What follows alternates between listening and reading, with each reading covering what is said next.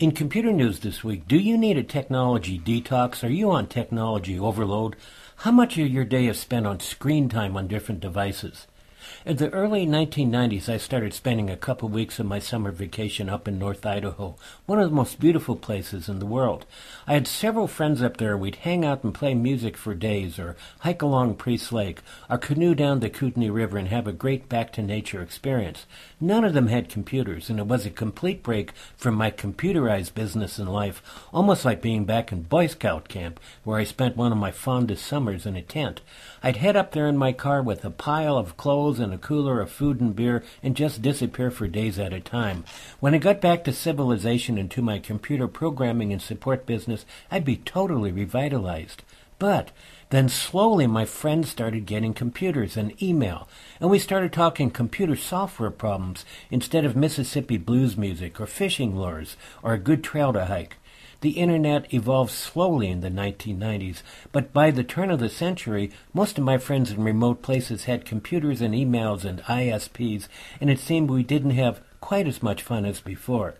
Today it seems we're all on technology overload, and all these devices that were supposed to make our life simpler and easier have now become our masters.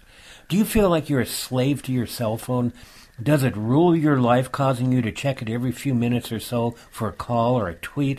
Are you a computer slave too, obsessing on checking your email or constantly going through your calendar and task lists? Has virtual reality taken over your world of reality?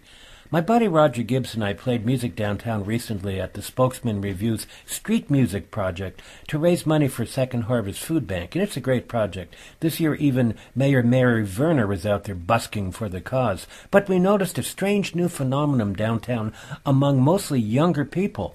They all walked with their eyes and heads down, wearing earphones, seemingly oblivious to anything around them. And a few other older people held a cell phone to their ear, again in their own little world and ignoring us street musicians and the rest of reality. People walking around, entrapped in virtual cocoons of virtual reality. When I go on vacation now, I deliberately try to stay away from all forms of technology. I don't care if my room doesn't have a TV set, I'll read a book. I love not having email, and I love being incognito and out of touch with business pressures. I love being away from CNN and headline news and all the news channels. No news is good news. But surprisingly, I find I'm not the only one doing a technology detox. And next week on Raw Bites, I'll tell you about how some 20 and 30-year-old men and women are coming on up with their own technology detox diets. For Raw Bites, this is Frank Delaney.